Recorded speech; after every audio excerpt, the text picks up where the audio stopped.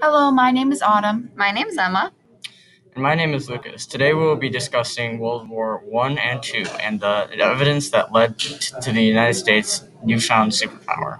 World War I ended on November 11th, 1918, with the Peace Treaty of Versailles signed by the Allied powers of Great Britain, France, and the United States, and then Germany. World War II ended on September 2nd, 1945, following the bombings of Hiroshima and Nagasaki. With the United States' newfound power following the creation of the atomic bombs, it is important to discuss the steps that led to the United States becoming a superpower, and how the innovations made during World War I and World War II led to the country that the United States is today. Now we'll pass the mic to Lucas with the technological advancements of World War I. In America, tech and innovation was a key part of winning the war, through different methods and equipment. Starting in World War I, trench warfare was invented, as well as tanks, chemical warfare, machine guns, and planes. These were a far improvement of how war used to be, and it would also make war far more deadlier and destructive, and whoever had innovated the most would have the greatest advantage. A lot of technology invented would not only be used exclusively in World War I, but in many of the future wars. Next, in World War II, the use of aircraft carriers, nuclear bombs at the end of the war, and larger aircraft capable of bombing larger cities and doing far more damage, as well as carrying much more payload in size and in weight, as well as further improvement of tech and innovations invented in World War I.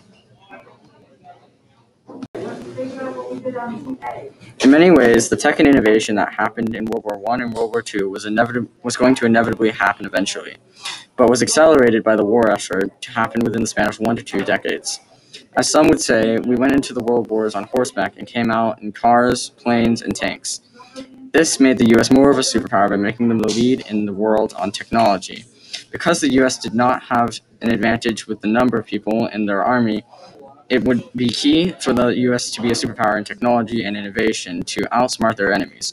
Russia would soon also become a superpower and would attempt to rival the U.S. on its leading to the Cold War.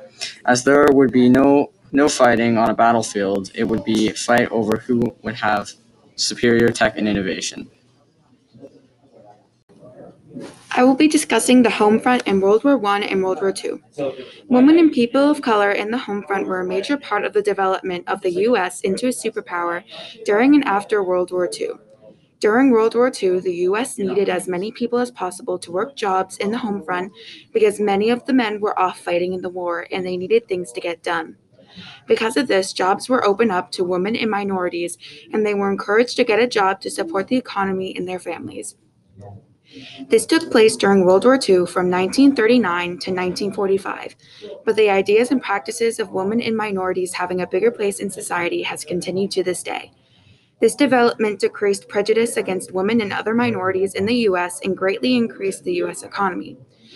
Because the U.S. was willing to let minorities work jobs, many important discoveries and advancements were made by some of these people that might not have been made otherwise. Some of these advancements include Maria Telkes, who created the first fully solar-powered house in 1947, Grace Hopper, who caused huge advancements in computer programming in 1944, and Shirley Jackson, an African-American woman who made a lot of important developments in telecommunication after graduating from the Massachusetts Institute of Technology in 1973. Because of these women and minorities and many others, huge advancements were made, as well as the stable economy during the war due to women and minorities that helped to lead to the U.S. further becoming a superpower. Thanks, Autumn. Now our last piece of evidence is the atomic bombs of World War II. In the middle of World War II, the U.S. saw a need for developing nuclear weapons. Germany already had made atomic bombs, and America knew that it was important to defend ourselves against Germany and other countries. In 1942, within the United States, the Manhattan Project began, a name to cover the secret development of atomic bombs. With the war coming to a close, Japan still hadn't surrendered, and so America saw another use of the bombs, threatening to drop these newly created weapons on them. Soon after, on August 6th and 9th of 1945, the atomic bombs of the U.S. were dropped on the city of Hiroshima and the town of Nagasaki in Japan. The destruction stretched for miles, and about 80,000 Japanese citizens died instantly. Although this attack brought with it the Japanese surrender and the end of the war, it also marked the U.S. as a world superpower, a powerful and intimidating country not to be messed with. The atomic bombs that the U.S. developed were the most powerful and destructive yet, dwarfing the nuclear weapons of other countries. America now had an enormous weapon to use for offensive attacks and a greater knowledge of warfare technology that could only expand in the future. If the atomic bombs had not been created, then the U.S. wouldn't have been able to defend themselves or succeed in war efforts to stabilize and protect our country. Because of the atomic bombs first created amidst the rush of World War II, the U.S. had secured its place as a superpower country, developing many other critical weapons and war strategies since then.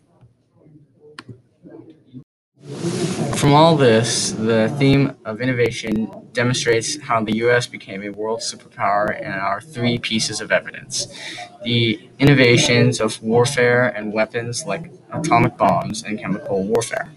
Also, the innovations at the home front and the economy, with employed women and people of different color and race leading to a better society in general. Without the innovations of the United States, we wouldn't have been able to strengthen our defense and safety or decrease prejudice among women and minorities. Thanks for joining us today on this World at War podcast.